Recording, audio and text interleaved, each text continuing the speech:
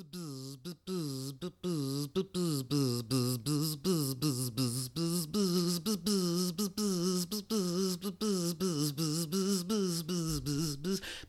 and welcome to the B-Movie Podcast, the podcast where we watch B-movies. You know, those $5 bins, straight to DVD. Who are these actors and why do they make this kind of B-movies?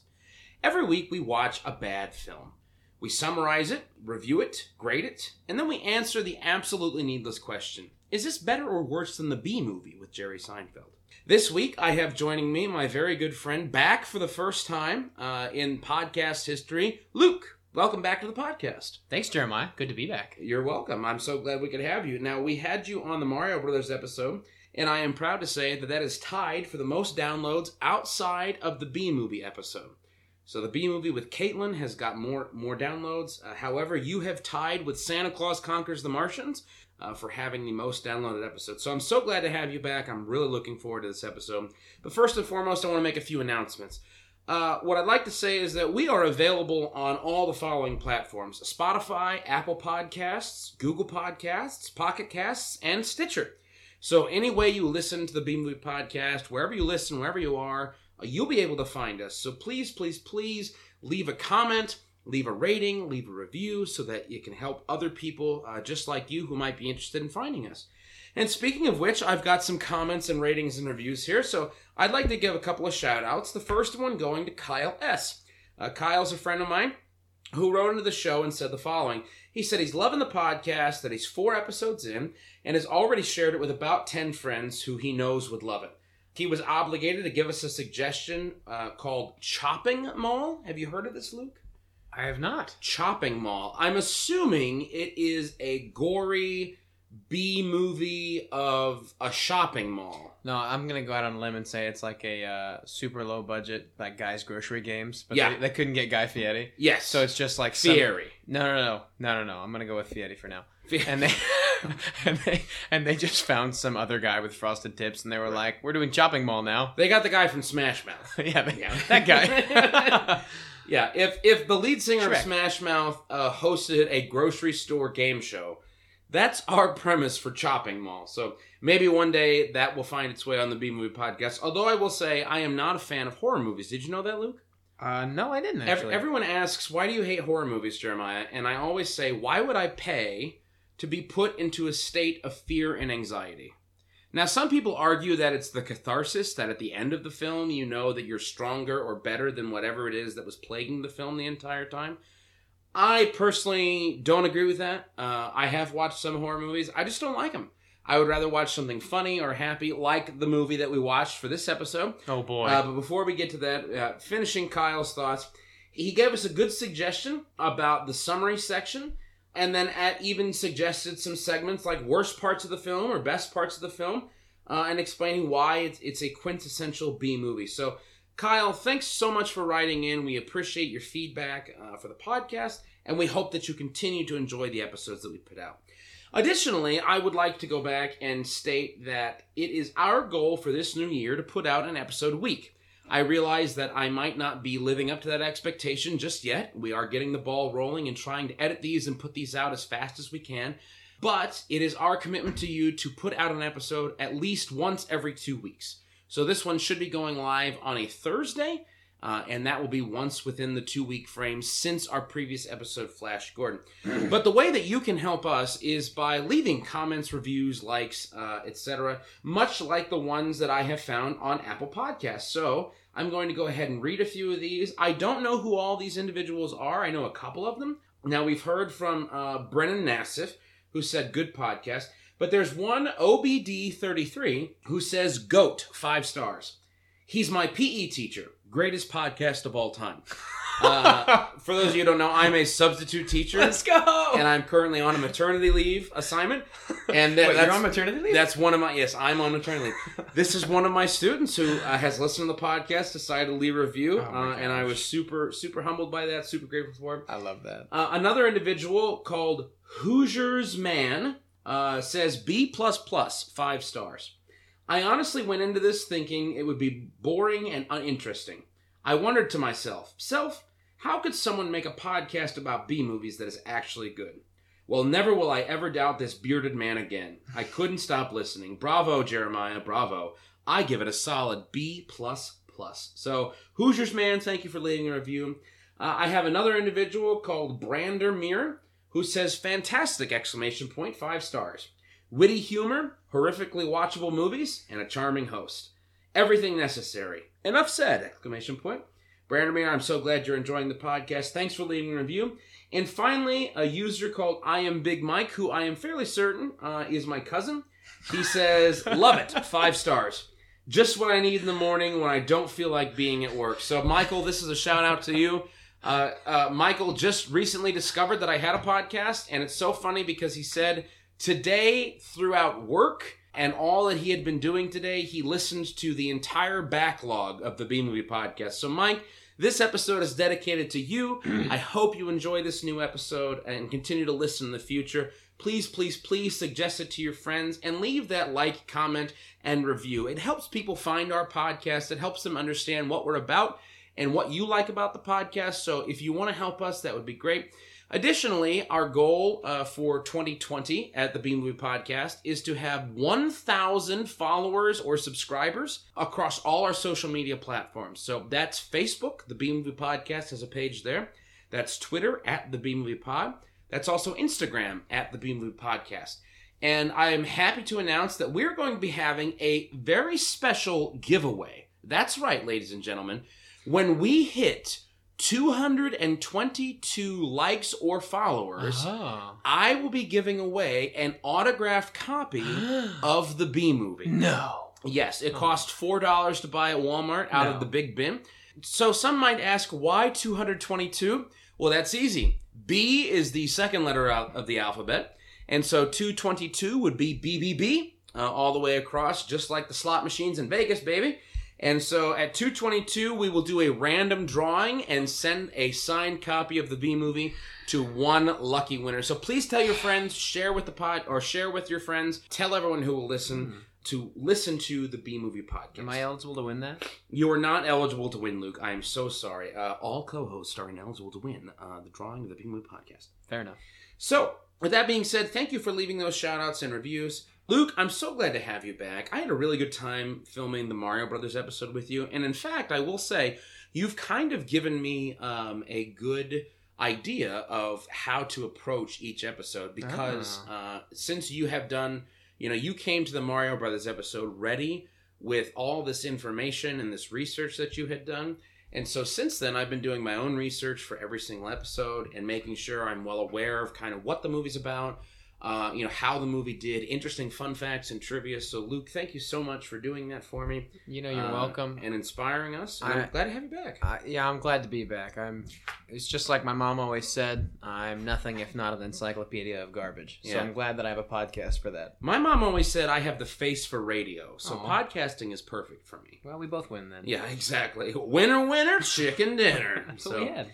Well, anyways, so Luke, what was the film that you subjected me to this week? The film that I blessed you with is none other than Kung Pao Enter the Fist. Kung Pao Enter the Fist. Now, before we launch into the sermon, let me just say, this was not what I was expecting. I had no idea. I knew I should be expecting something kung fu.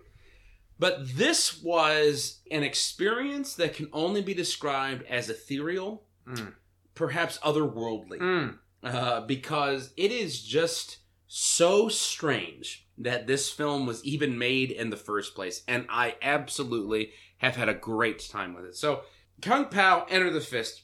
Luke, how do we even begin to summarize this movie? Okay, I cannot do any better than the first sentence of the Wikipedia article. Okay, let's start with that then. So the first sentence is, Kung Pao redirects here. For the food stuff, see Kung Pao Chicken. And I think that pretty well sums it up. Okay, so Kung Pao Enter the Fist is a 2002 American martial arts comedy film that parodies Hong Kong action cinema. So what some might call a spoof. Yes, it is absolutely a spoof, but they do it a little bit different. Some spoofs you may think of as being maybe tongue-in-cheek or taking little shots here and there at the source material. So what comes to mind for me is Austin Powers. Yeah. Right? They make lots of jokes. They're clearly taking shots at James Bond, but exactly. it's kind of its own movie. Mm-hmm. This is not that. No. This is Steve Odekirk, who I'll talk more about a little bit later, taking the movie Tiger and Crane Fists. It is a 1976 Hong Kong martial arts film, and editing himself in as the main character and all of the voices. Mm-hmm. So it's just this weird dumpster fire of confusion. Okay. But I would classify it almost as pet project. Would you classify it as that? Yeah, no, this is a glorified YouTube video. Yes. This is a YouTube video now, with a big old budget. We're going to get there. We're going to get there because I have some thoughts about that. But how do we summarize the story? So it opens up, as many kung fu movies do, or kind of on a dark night, right? And there's a family that is sitting at the table doing something. Yep. There's a baby in a crib, and then there's a knock at the door. Yes. And it is a gang of martial arts bad boys who are clearly there to do something. And so they end up killing the guy, the gal, the kids, and then they go to kill the baby because they find out the baby's the chosen one. Yes. And it was at this moment that I realized how stupid of a movie this was. Because why is that, Jeremiah? Because the main character, well, not the main character, the bad guy, who they call Betty. Yeah, Betty. Betty. Yeah. Betty. Betty. Betty tries to stab an infant, which, you've heard the phrase taking candy from a baby. Babies don't fight back. You can just abuse them all you want. Not this baby. Also, please do not misquote me and isolate that soundbite. It's already tweeted. I'm pretty sure that's probably going to ruin my career. So it was a good long run, Luke. I appreciate it. You did well, sport. Thank you. Anyways, Betty tries to stab an infant, but the infant fights back. And a tiny baby fights this guy, runs this guy all over the house, He pees on the guy. And so then Betty is like, screw it, I'll just lock the door and set fire to the house. And so he does. The baby jumps out, clearly a doll that was thrown through the window. Yes. Like, it lands. Like, these effects, they're bad on purpose. Yes. But also not. So like, it Yeah, I want to make a point here. Yeah. Okay, so among the B movies that we have done on this podcast that Jeremiah's done with other guests, you'll notice if you were to watch them, perhaps you decide you want to watch them, you would notice a common strand of production value or a lot of common mistakes. This one doesn't have those same mistakes. No, it's kind of on purpose. It's supposed to be bad. However, the reason that I think it still qualifies for this podcast is that it tries so hard to be bad on purpose that I truly believe that it goes from bad to good to trying so hard that it's bad again. And I think it just misses, just barely. Just barely. So I think it still counts. Yeah. Tangentially, I don't even know how to summarize this film because it's basically just following the chosen one, which is this baby that gets away. But, like, the baby gets away by tumbling down a hill, which is very clearly they just threw a doll down a hill. For like 3 minutes. And repeated the frames like 6 times. Then the part that got me, that really set the tone for the rest of the movie, was the baby ends up lying on a road. So, like, the hill ends up on a road, and then there's more continuation of the hill, and a woman finds the baby and goes, "Oh, so cute," and then chucks him back on the hill. And I just could not handle that. It was so ridiculous. But it's basically the chosen one is trying to have revenge against this individual, this bad guy named Betty, who is a man, who is a martial artist with these iron claw, nunchuck kind of things that he uses. And awful hair. And so the rest of it is just the chosen one trying to get revenge on Betty for killing his family and making him an orphan. The chosen one is the chosen one. Why, Luke? What makes him the chosen one? What extra characteristic does he have that no one else on the face of this earth has? I really badly want to do a big, long, weird lead into this, but I just can't come up with a good one. He has a face on his tongue, and its name is Tonguey. Tonguey. And that's all there is to it. That's all there is. Now, here's what gets me. Here's what makes me just go, what are you guys doing? Tonguey does not really come up in the last third of the movie. When fighting is happening, when all the stuff is being resolved, Tonguey is nowhere to be seen. Like, you would think that with a guy who has an intelligent tongue, like a conscious, intelligent tongue, you would think that would have more airtime, or that he would, like, fight with it. But in the last third of the movie, it doesn't come up until it does in the largest way possible. Yeah, so... We're going to get there. We have to finish... So he goes off, he tries to find a master who will teach him how to fight Betty. He finds this really old guy who's sickly. He ends up working in this dojo kind of area. He finds Betty, realizes that Betty is a part of something called the Evil Council, right? Yeah, and that's exactly also what it sounds like. Period. So, Luke, what happens? He finds Betty, and what does he do? Yeah, so he finds Betty, and he, as Jeremiah said, he finds out quickly that he's got no shot at beating this guy. No. At least not right now. The scene opens up with Betty taking, like, training shots from a bunch of different guys who have, like, bow staffs. And, like, 7 guys break all these bow staffs over him, and he's absolutely unfazed. So it's very clear that this guy is crazy overpowered. So he meets his master, Master Tang, and Master Tang introduces him to 2 more characters that are... One is tangentially related to the show. One is a love interest, I guess? One is what? Wuss something? Wimp Lo. Wimp Lo. Wimp Lo. So Wimp Lo is one of the fighters that they've trained at this dojo that Master Tang has trained. And he says, yeah, we trained him backwards as a joke. So all the fight scenes that he's in, he is intentionally just getting the tar beat out of him. Right. He's terrible. And he... at the end of one of the fight scenes... He dies. Yeah, he dies. definitely dies. But at the end of one of the fight scenes, he squares up with the Chosen One, and obviously does not go well. And then as the fight is ending, he says, I'm bleeding, making me the victor. And I think that pretty well summarizes it up. So then the other one is what? Lee? Is Lee the name of the gal? Who's kind of a love interest in a way? Yeah, let me... But Ling kind of just supports him as the Chosen One. And the funniest part here is that in Kung Fu movies, you think Chinese, Asian, individuals of the Orient who have given themselves to martial arts, right? That is not the case, because Steve Odekirk is what, Luke? He's incredibly white. He's incredibly white. We're talking Weird Al Yankovic levels of white. Oh, we'll get to that. When we get a chance to talk about Steve Odekirk, you're going to lose your mind, Jeremiah. So he is just, I don't know, it's funny, but...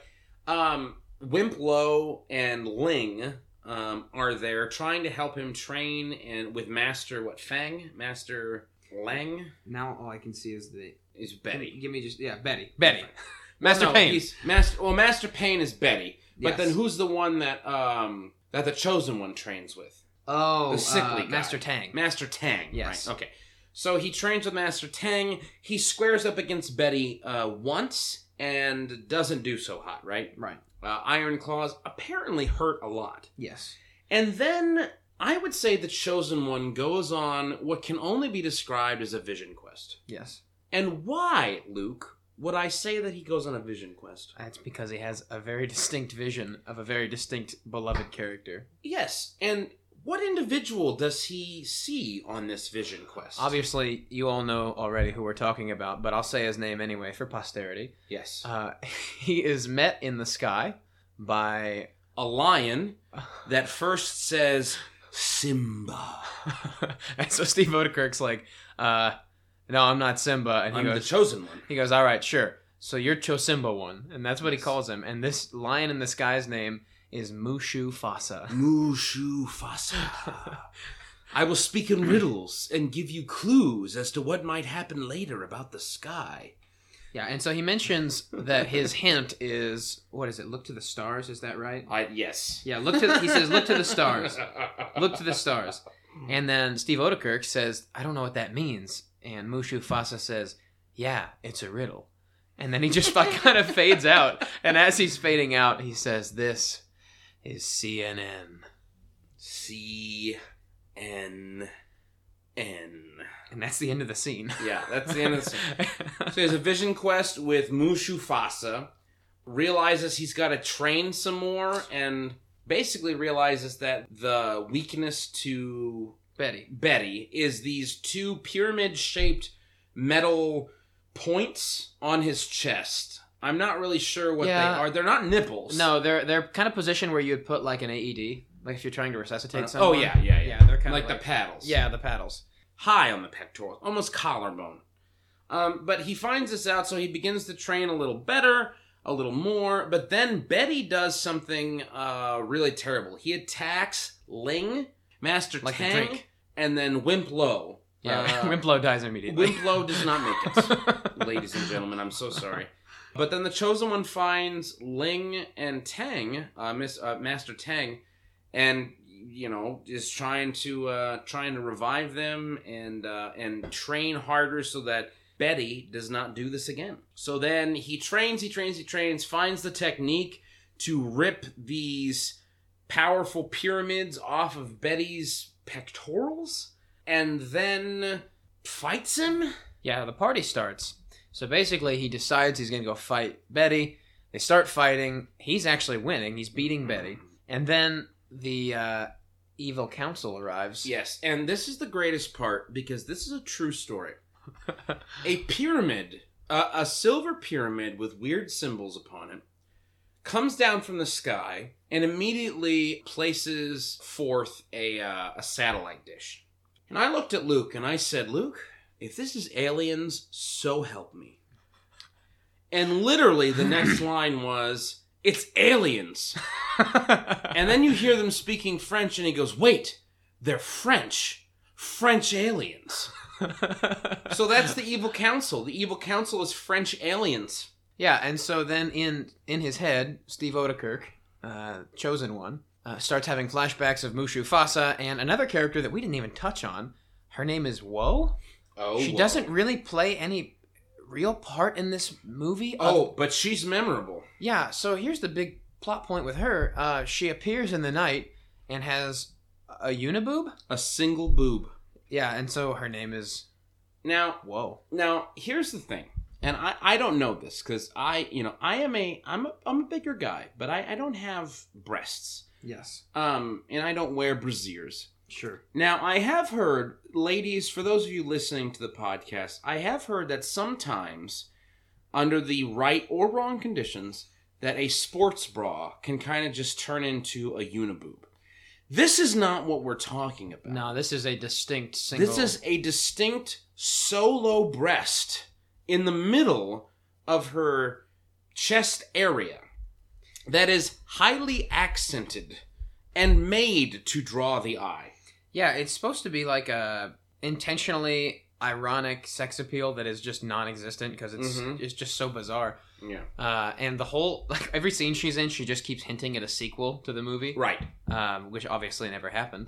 But anyway, so he's fighting Betty, he's winning, the aliens show up, and then he starts having flashbacks to Woe and flashbacks to Mushu Fasa and some other characters. And Mushu Fasa says, you need to open your mouth. Oh, yes. And so he opens his mouth, and this is the only part of the show that Tungi matters for. Tungi launches from his head like a fire hose, skyrockets, wraps around the corner of this pyramid, the aliens, and spins it, launches it, they all leave. Sends it back into space. That's it. So that's basically roll credits. Yeah, then he rips out the he rips the metal pieces out of Betty. Betty bleeds and yells a lot and then dies. And then there's this weird post-credit scene that hints again at a sequel, and by hints I mean says there will be a sequel, and shows all these ridiculous scenes, and it's very I'm gonna sound like an idiot one way or another. Meta? No. It's either Mel Gibson or Mel Brooks. It's one of the. I can't believe I'm confusing. Well, the Mel two. Gibson was Passion of the Christ and Braveheart. Okay, Mel Brooks. Mel Brooks. Mel Brooks is the Jewish producer who did films such as Life of Brian. Yes. History of the World Part 1. Yes. The producers. So it's Mel Brooks. So he does this thing in his post-credit scenes. He'll hint at some ridiculous sequel that he never intended to make. Oh, like History of the World Part 1? Yes. There is no History of the World Part 2. Yeah, so dumb stuff like that. Uh-huh. So he does this whole big crazy post-credit scene, and then it's over. And then during the credits, we're treated to shots of the original movie, and you can see the original main character from the first movie. And then it'll show you the scene that was actually edited out. Right. So it's Jimmy Wang Yu is the name of the original actor in the first movie. What was the film that they were spoofing? They used the actual footage from this film. Yeah, the movie is called Tiger and Crane Fists. Okay. It's also called Savage Killers. It just depends on your translation. Okay. And they cut that and put Steve Odekirk in. Yes, they put Steve Odekirk in the place of his face? Jimmy Wang Yu. Of Jimmy Wang Yu. And interestingly, Jimmy Wang Yu was also the director and main actor in the original movie. And Steve Odekirk wrote, directed, produced, and starred in this. I'll be darned. Whatever that's worth. Not much. Not much. Speaking of worth. Of little worth. So here's another crazy thing. So this movie, as we've explained, probably not super well. You'd kind of have to watch it to understand. If you saw what the title animation looks like, you'd know right off the bat. It sounds like a fever dream one of us had. Yes. Like a bad guy named Betty, these long iron claw things, French aliens. Like, it really sounds like someone was hopped up on drugs and had a dream, and then put it down to paper. At one point, the Chosen One is fighting a bunch of bad guys in a field, and so he, part of his backstory is that he was raised by various desert creatures, rodents, and so he's fighting a bunch of bad guys in a field, and 3 of them approach with nunchucks, and he leans down to the ground and digs a little hole and says, "I need gopher chucks." And so he has 2 gophers on thread. Yeah, they bite a piece of his shirt. And that's that. So that's the summary of the film. And we're kind of getting into the buzz with all these little extras and bonuses. But basically, it's just the story of the Chosen One learning how to fight the bad guy, with the strange, weird twist that the bad guy works for the Council of Evil, or the Evil Council, which are French aliens. Yep. So, at one point he fights a cow, which is like the mini boss to the real boss. I guess he's like boss number C. Or letter C, number C. What am I saying? Because the cow, you gotta fight the cow to get to Betty, but then you gotta fight Betty to get to the French aliens. Yes. So he's like a C-level boss. Yes. An intro boss, if you will. So these things all happen. This is a real movie. We're not kidding. Here's what I love about the B-Movie Podcast, Luke. So many times we say the plot to the film, and I have to make a disclaimer that goes, it sounds like we're making it up. But we couldn't write this stuff. I am not gifted enough to write this. No, not at all. So that's the summary. Please watch the film for yourself. But I want to talk about the buzz. So, Luke, I want to ask a question. Okay. So some people have written into the podcast, and they've also stopped me, who, they know I do the podcast, they listen to the podcast, and they've asked me a very pointed question. They say, Jeremiah, what is your definition of a B movie? Now, I think that's a great question because the B-Movie Podcast, we obviously watch bad movies.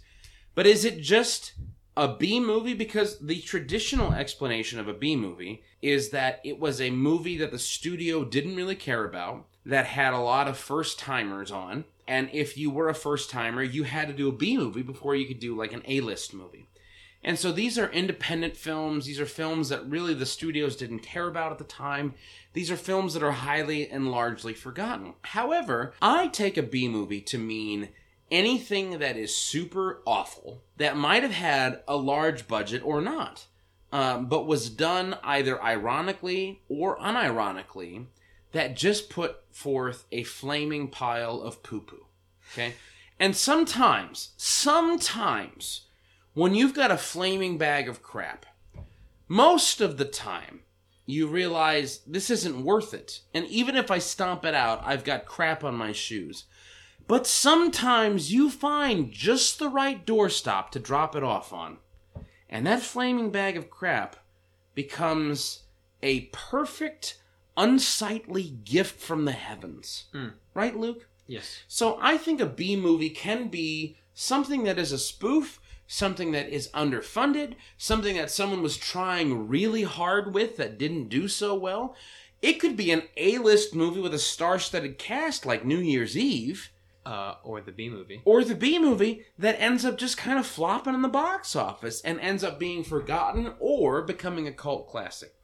So that's my opinion of the B-movie, or what B-movies are. Luke, do you have anything to say to that? I just want to also express that every B-movie has to have its it factor. And I don't know what that's going to shake out as. So take Kung Pao, for example. When I was in high school, my friend group watched this often. Very often. Because it just kind of had that meme potential, that rewatchability. The quotes. The quotes, just the fun that you can have by exposing somebody to it who has no idea what they're getting into. I feel like that counts as an it factor. Also, shout out to Aaron Booth for introducing me to this movie because we couldn't have gotten here without you. Aaron Booth introduced you to this movie? Absolutely. That's funny. Aaron, if you are listening, kudos to you, man. Kudos to you. Yeah. So that's how I would call a B movie. Yeah. You know, what are some things that you would point out about this movie that does it well, that does it ironically well, in a spoof manner? Well, some fun facts, things we didn't know. What are just some things that you would classify as part of the buzz? So some basic characteristics. One of the things this movie does kind of well is it's sort of like the hot rod treatment, right? Where you make the same joke like 4 times and maybe it was fun. Or let me rephrase that. This does happen in Hot Rod, but probably what's better is sort of how in Family Guy they'll make the same joke like 15 times and maybe like the 14th time you start laughing. Or you're just about to change the channel when they switch it back. Yes, right? yes. And they get over. It gets you just long enough. Mm-hmm. So this... like the knee, where he hits his knee and he goes...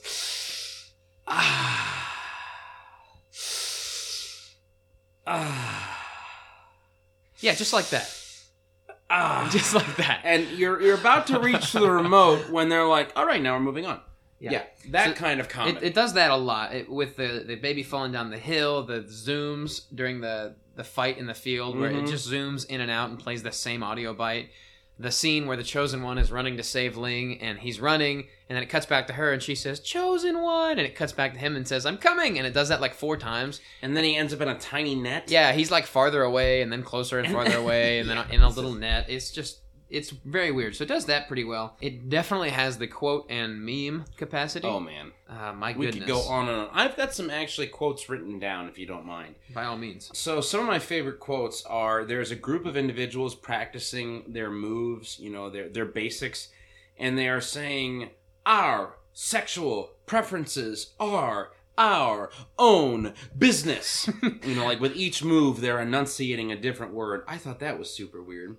Another good quote is, I think it's Ling, who says, I loved my father, and now he's dead. Quack. Like, she makes a quacking sound.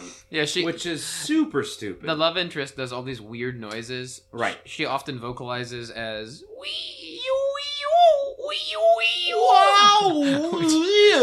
which means nothing. It means absolutely nothing. Another good one is this. I thought this was hilarious because they're using the footage from this movie back in the day, and 2 men exit the dojo area into the courtyard, and they say they're not speaking. Their mouths are closed, but you hear them say, "We are ventriloquists.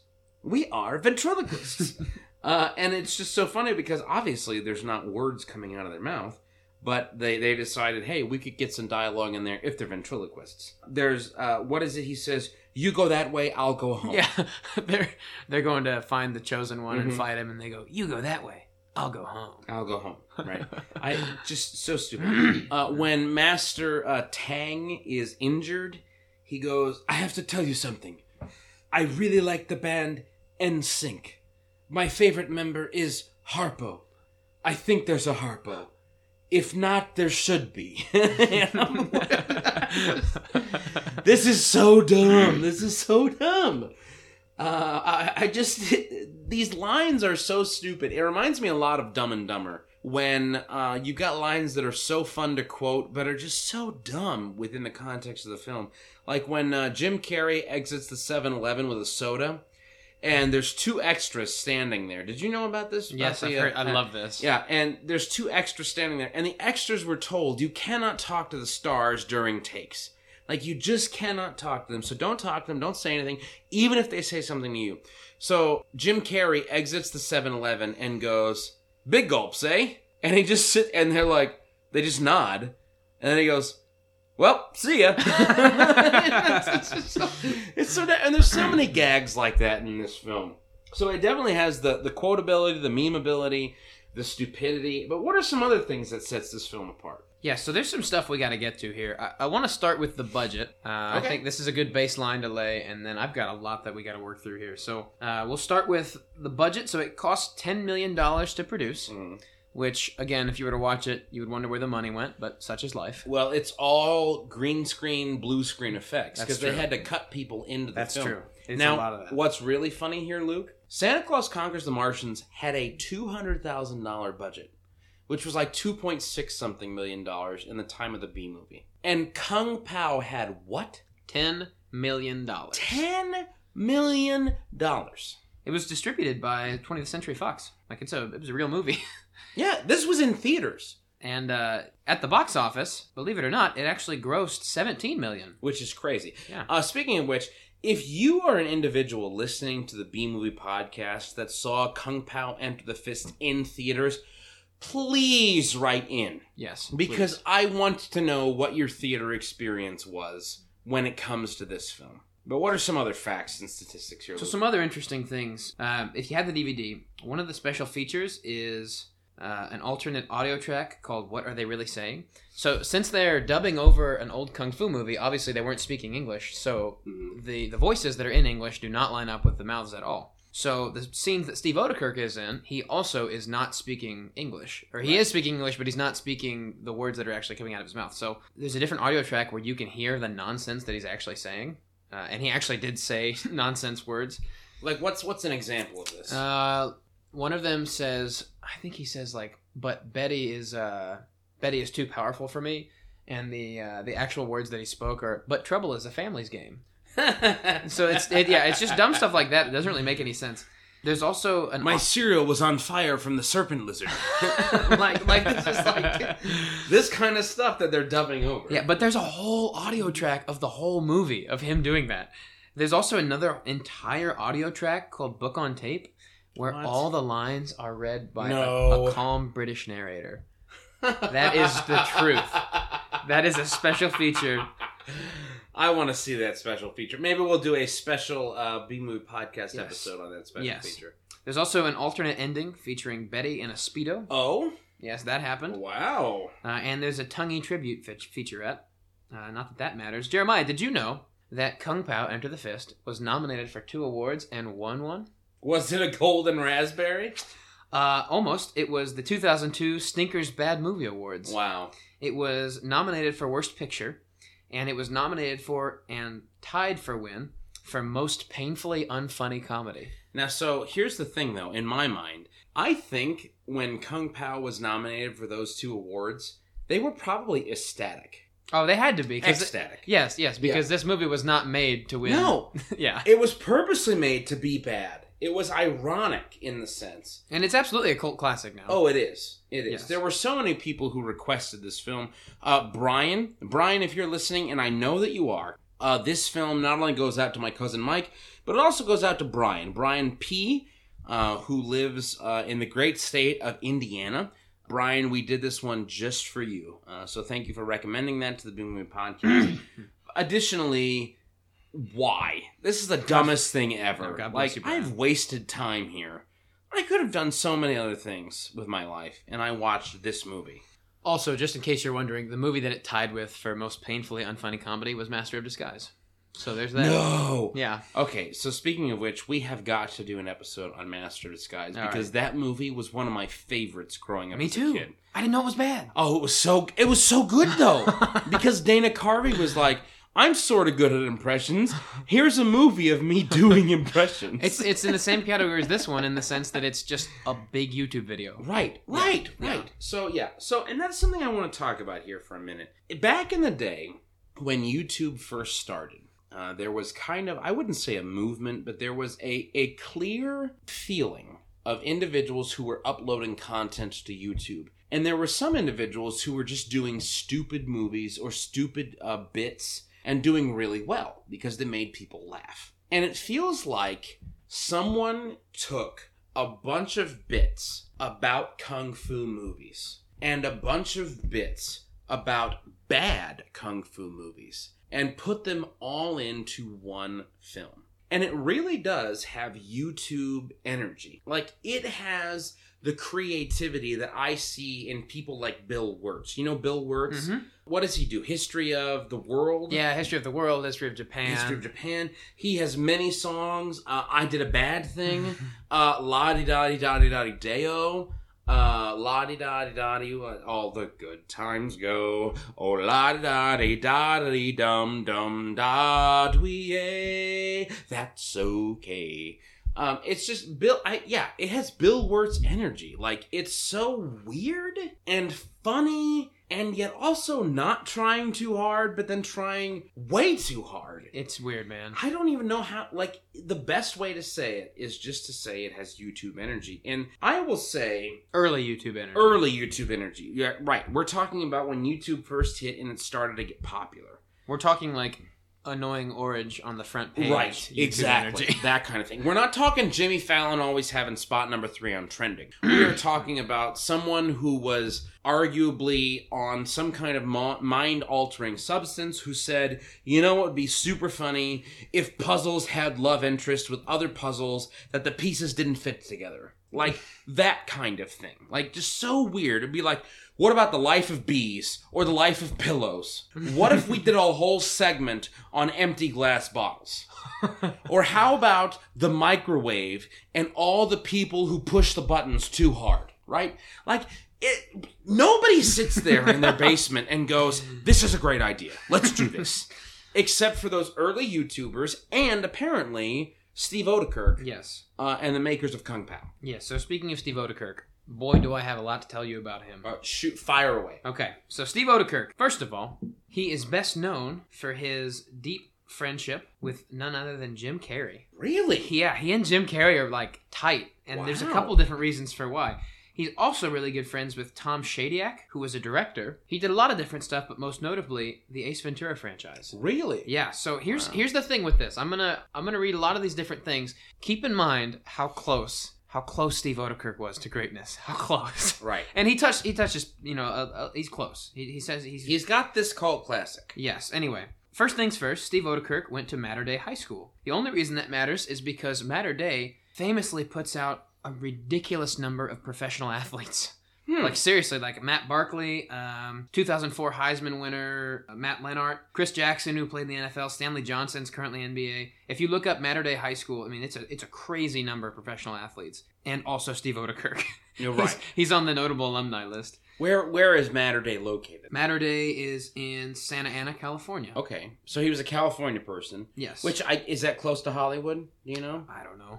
I'd imagine it would have some relation to Hollywood. Like, is it Southern California, Northern California? Do we know? Because Hollywood's in Southern California, right? Or Central California? I don't know. It's a big state. It's like all the people who live in Illinois who are constantly subjected to people who go, oh, is that near Chicago? You know, when people are from out of state don't know where, like, Central Illinois or towns are, or Southern Illinois towns are, and they always go, now, how near Chicago is that? Yeah, Santa Ana, Southern California. It's a little bit north of San Diego. Okay. So, like, obviously a creative area of the world. Yes. You know, associated with film, associated with sports. Apparently. Yeah. So that's pretty cool. Yeah, so Steve Odekirk, he got going with NBC, ABC, UPN, and Fox. So he did a whole bunch of different stuff early on. He got plugged in with Fox in the late 80s, and it was during that time that in the early 90s, it was during that time that he started to get close with Jim Carrey because they both worked on In Living Color together. Really? Yeah, Steve Odekirk was on In Living Color, and he did all kinds of different stuff with him. Now, as an actor, this isn't as a director or producer. He did some writing. Oh, some writing. He did some writing and some acting. All right. His first film/directorial start was with Smart Alex in 1987, which is nothing to write home about. I've never heard of it. Yeah. He starred with Jim Carrey in Death, which I've never heard of this movie. Death? Yes, I've never heard of this movie. What's the plot of it? I don't know. Hold on, let me... So the link just takes me to the definition of the word death. Oh. But it is a film. I smell a future B-movie podcast episode. Yes, yes. So here's where it gets kind of interesting. So Steve Odekirk was the project consultant with Jim Carrey for Ace Ventura: Pet Detective 1994. Is that the first one? Yeah, the first one. Wow. Yeah, and so it was super popular, of course. And Steve Odekirk was given the chance to write and direct When Nature Calls. Yes. Did he take it? Yes. So Steve Odekirk and Shadyac, I don't know Tom Shadyac. So this article says that there was some really shady stuff with Steve Odekirk not getting writing credits. in a bunch of different stuff that he worked on. So Tim Shadyac and Steve Odekirk worked together on When Nature Calls. Huh. And Steve Odekirk apparently did the brunt of it. And obviously it did super well. It actually grossed more than the first film. Following that, Steve Odekirk co-wrote The Nutty Professor, which he with Eddie Murphy? Yes, which he also did with Tom Shadyac. And then he wrote and directed Nothing to Lose, starring Tim Robbins and Martin Lawrence. No. I see one more here. Jimmy Neutron, Boy Genius. So that's the big one. He wrote... And Patch Adams? He wrote the screenplays for Patch Adams, Nutty Professor 2, Jimmy Neutron, Boy Genius, Kung Pao, Bruce Almighty, and Barnyard. No. Yeah. This guy's a legend. Yeah, so he did all these things. So, Kung Pao Enter the Fist is this weird, like, crazy stain on his resume because he's done all these... No. It is not a stain. It is an accentuating sticker that says, "See here, boys." No one's invincible.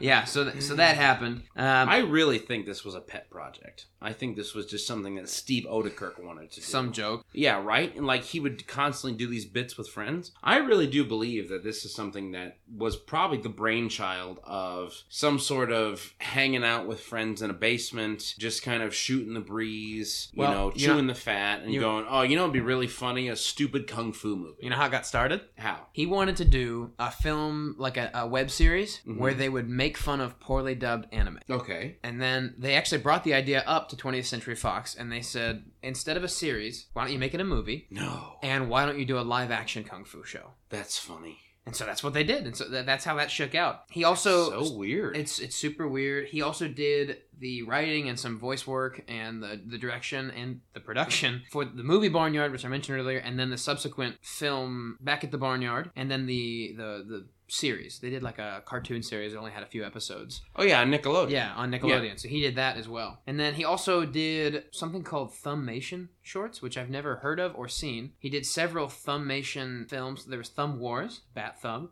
The God Thumb, Franken Thumb, The Blair Thumb, and Thumbtanic. I have no idea what they are. You know what? I've vaguely heard of this. That Really? It's the entirety of those films done with thumbs. Like the Sure. thumbs are the actors. That's fine. So like they put googly eyes and a face on a thumb, and so instead, No. yeah, I'm dead It's called, serious. No. It's so Thumb Wars. The full title is called Thumb Wars: The Phantom Cuticle. Yeah, in 1999. Okay, so you're dead right. And it's done basically with Star Wars was, right? And yeah.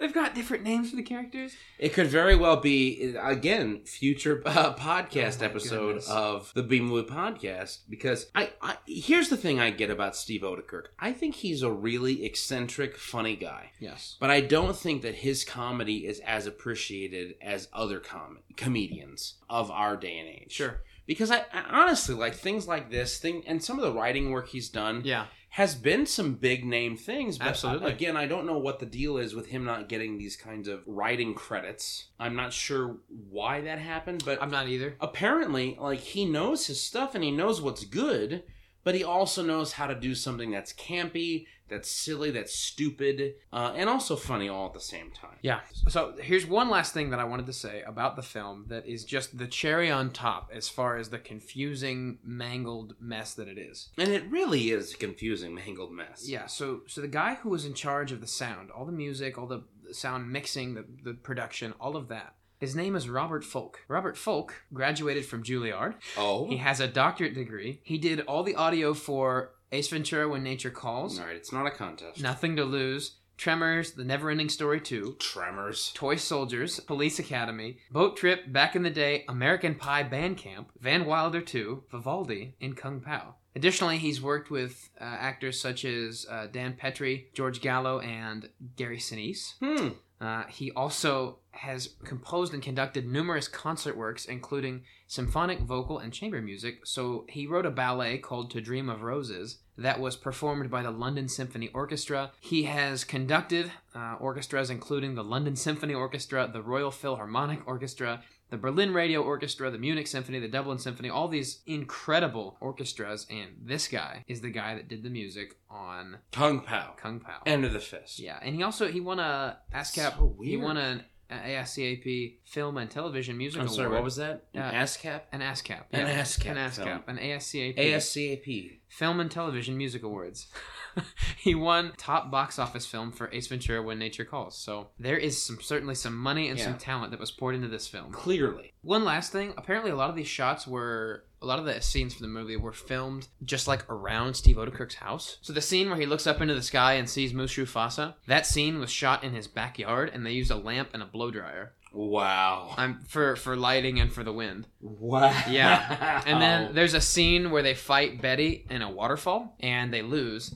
And so the Chosen One and then Ling, his love interest, her father shows up to talk him out of fighting and to kind of save him and get him out of there. And so there's a scene where they both are shown like washing down a waterfall. That was shot in his swimming pool in his backyard. That's so funny. Which is just ridiculous. So this just goes to further my point that I was about to make, in that I really think that this is a film that is completely self-aware, but is also funny. I really do think it's funny. I mean, Luke, how many times did I outright just have a chuckle, a big, full-hearted laugh at these bits that they were doing? I mean, no exaggeration, probably like 7 or 8. At least, because it's an 89-minute film. It really is funny. Yeah, it's an 89-minute film, so which is an hour and 20 minutes? Yeah, something like that. An hour and 29 minutes, you know. Yeah, close. So hour and a half. If that. Call it an hour and a half. Hour and a half, full film. And truth be told, it really is funny. It's also really weird. But clearly there's a lot of talent that went into this. There's a lot of heart that went into this. And at the end of the day, I look at this film and go, why was this made? And you know what I think the answer is? Is because it could be. Is because Steve Odekirk probably said, you know what?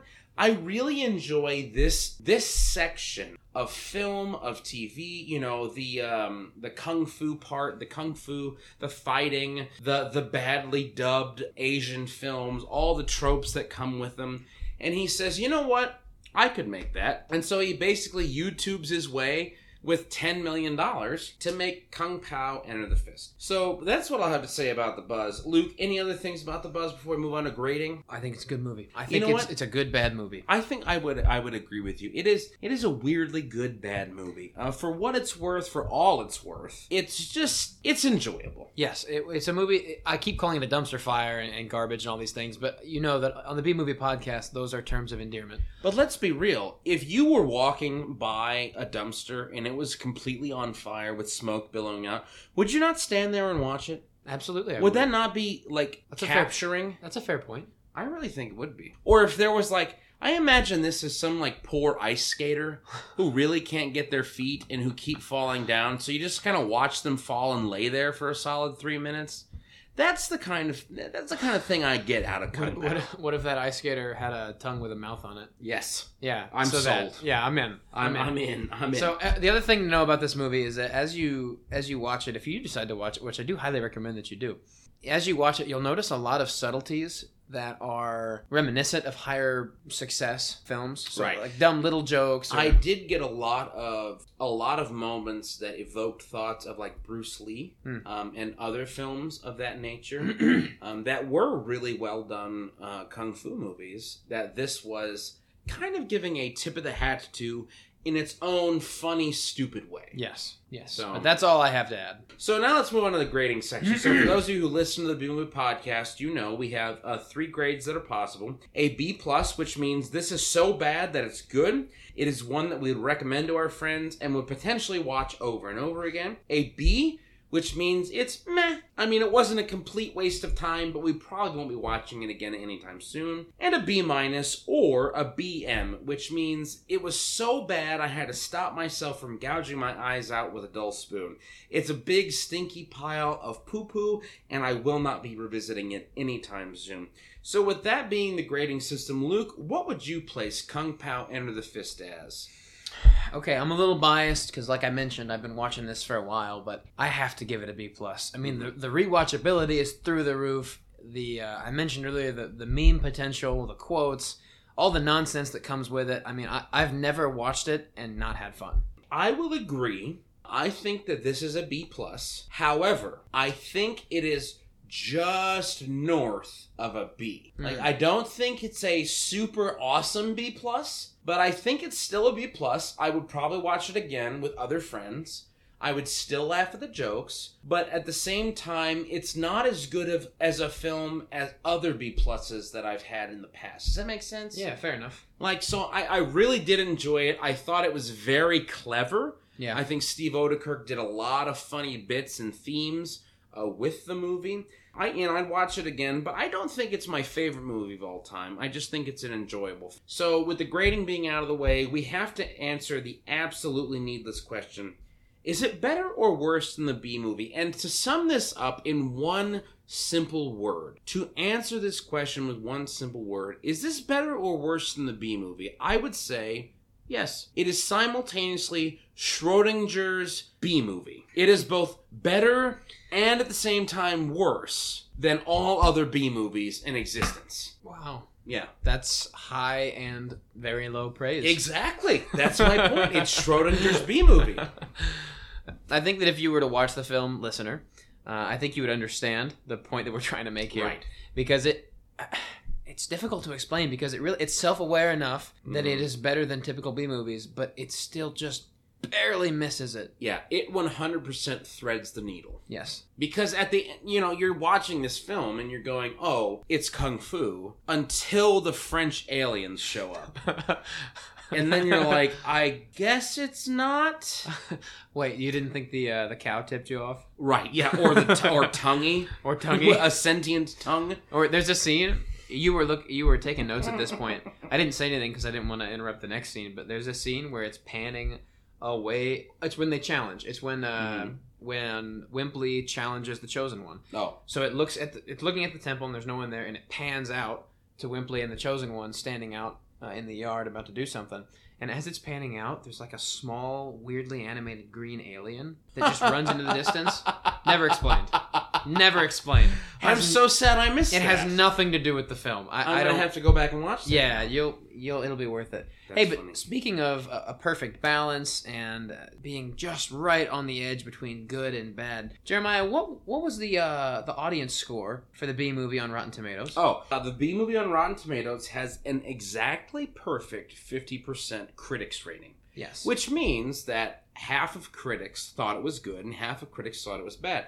Now, this is only rivaled by their audience score, which happens to be a 53%. So, okay. Really, overall, our gold standard for B movies, for bad movies, our gold standard of the B movie is really just kind of a coin toss. Yes. And so that really kind of sets the tone, for the podcast, because it was this big budget film, it was this star-studded cast, but it also did not do well, but then it ended up as a cult classic, especially for those folks on Tumblr. I cannot tell you how many times I've seen a Tumblr post which says, so I've got a hotkey on my keyboard that is the entire B-movie script, and sometimes I accidentally comment it when I'm not paying attention.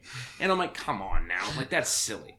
But the B movie kind of threads that needle and has a 50% critics rating. Luke, what kind of critics rating does Kung Pao Enter the Fist have? Kung Pao Enter the Fist has a 13% on Rotten Tomatoes.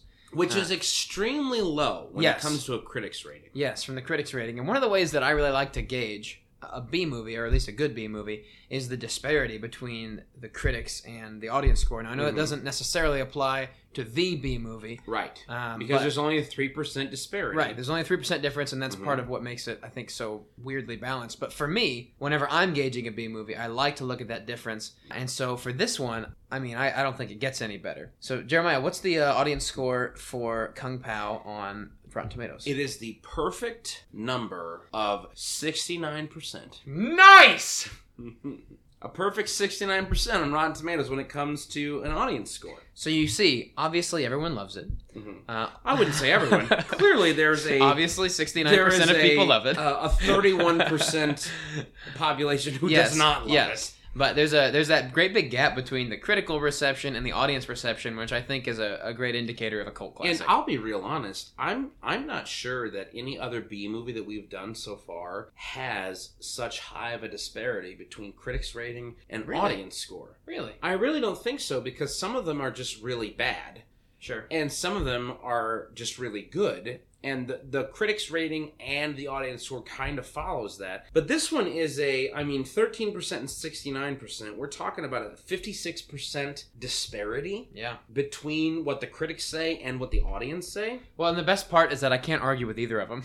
No, exactly. I can't disagree either way. Right. So at the end of the day, we ask, is it better or worse than the B movie? And the answer, I think, just has to be yes. Now, Luke, if you said to me, it's Saturday night, we're going to watch a movie with all of our friends. We can either watch Kung Pao or the B movie. What movie are you going to choose? I'm going to reach for Kung Pao every single time. Okay. I'm probably going to reach for the B movie. Now, I think probably 30% of the time, I might reach for Kung Pao. Fair enough. But 70% of the time, I think I'm going to reach for the B movie. Because it appeals to a wider audience because it has so many plot points and morals and ideas that appeal to so many different people. Like, you really have to be in the mood for a Kung Fu movie to genuinely appreciate Kung Pao. Would you agree with that statement? So the short answer is no, because I don't think I can, in good conscience, call this a Kung Fu movie. I don't know. I'm just not there, man. But, I don't know, man. But if you're in the mood for something that you can sort of watch and still have a good time and be sort of confused, but if you do watch the whole thing, I mean, you're going to have fun with it. But if you zone in and out, you're still going to have fun with it. I'm reaching for Kung Pao, but I think it's... Well, we've talked about why I think it's a special movie, but I think that it's a fun one for a group, maybe not so much fun alone. Yeah. Well, and I would say that I think it has rewatchability because you watch it and you go, oh, I missed that joke the first time. Yeah. Or, oh, I missed that line the first time. Or I missed that scene the first time. Lots of subtleties. So at the end of the day, I think it's a good movie. I think it's funny. I think it really does what it's trying to do well. Yeah. But I think I'm going to go with the B movie over this one. I think, at baseline, the B movie is going to be more appealing to a wider audience than Kung Pao is. I think that's probably fair. It probably is going to appeal to a wider audience. Right. So... So Luke, thanks so much for coming on the show. Do you have any last thoughts? Anything you want to plug? Anything you want to say before we leave? I do. And what would that be? As a closing thought, and as a very abrupt break from the goofy and jovial nature of this podcast, I would like to observe 8 seconds of silence for the late, great Kobe Bryant. Oh. I, for one, am a huge NBA fan. I know this has nothing to do with the B-Movie podcast. It's just something that has happened recently. And, man, I've had a lot of conversations with people who they are all saying pretty much the same thing, where they're like, man, I didn't know this guy, but holy cow, I feel this, like, intense sense of loss over a guy I'd never met. And maybe even didn't follow super closely in his career. So I just wanted to observe 8 seconds of silence. Well, before we do an 8 seconds of silence for Kobe, I will say, if you're not aware, Kobe Bryant, his daughter as well, and 4 others. 5 others? The death toll is up to 9 total. 9 total. So Kobe, his daughter Gianna. And then 7 others lost their lives in a horrible, awful helicopter crash. It was completely unexpected. Yes. It was a tragedy. And I will say that, really any loss of human life, I think, can be considered a tragedy, whether that be within wars, whether that be within disagreements with countries, whether that be within accidents such as helicopter crashes or plane crashes, or even, car accidents, bus accidents. But really, it is kind of more pronounced when it is a celebrity or it is someone who has the public eye. Sure. Because, truth be told, I don't know the name of the pilot. And I kind of feel bad about that. Yeah. At the same time, I'm sure that the family of the pilot and these other individuals are just as in much mourning, quite possibly, even more than we are from losing such a beloved athlete and role model and mentor. So let's make it a good 10 seconds of silence for Kobe Bryant and the other individuals who lost their lives in this helicopter crash here recently. So B-Movie Podcast, we're going to have 10 seconds of silence starting now.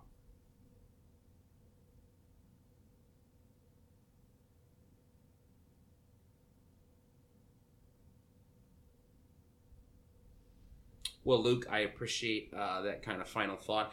It is a little sobering, especially for a podcast that's designed to be so silly and jovial.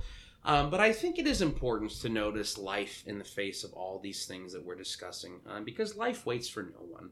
And truth be told, it kind of puts things in perspective. Like, you better know, kind of what you believe, why you believe, and where to find that support, because you never know. You never know when you're going to go. The only thing that is guaranteed in this life are death and taxes. And Benjamin Franklin has so aptly put that. And truth be told, I think that's something that is good to keep in mind with each and every day as we make our decisions, as we make our choices, as we talk to people, with the films we watch even. Just to know that, time is precious. And so let's spend it wisely. So hopefully you've enjoyed this episode of the B Movie Podcast. Hopefully you will continue to listen in the future. You find that it is worth your time. Luke, I so much appreciate you being on the podcast, again, as the first returning co-host. And if you would like to interact with us on the B Movie Podcast, you can do so in so many ways. First and foremost, we have our Facebook page, the B Movie Podcast. That's the letter B. On Twitter, we are the B Movie Pod. Again, the letter B. And on Instagram, we are at the B Movie Podcast. Again, we are going to be doing a giveaway for when we hit 222 followers or subscribers. To each of those things, we'll be giving away an autographed copy of the B Movie. That will be done with a random raffle. So please go ahead, like, comment, subscribe, leave a review, leave a rating for us. We would greatly appreciate that. Luke, thank you so much for being here. I appreciate it. Anything else you'd like to say before we go? I think we're good to go. Thanks for having me back. You're so welcome. All right. Everyone, I hope you enjoyed this episode. I hope you tune in next week, and we'll talk to you later. Thanks. Bye-bye.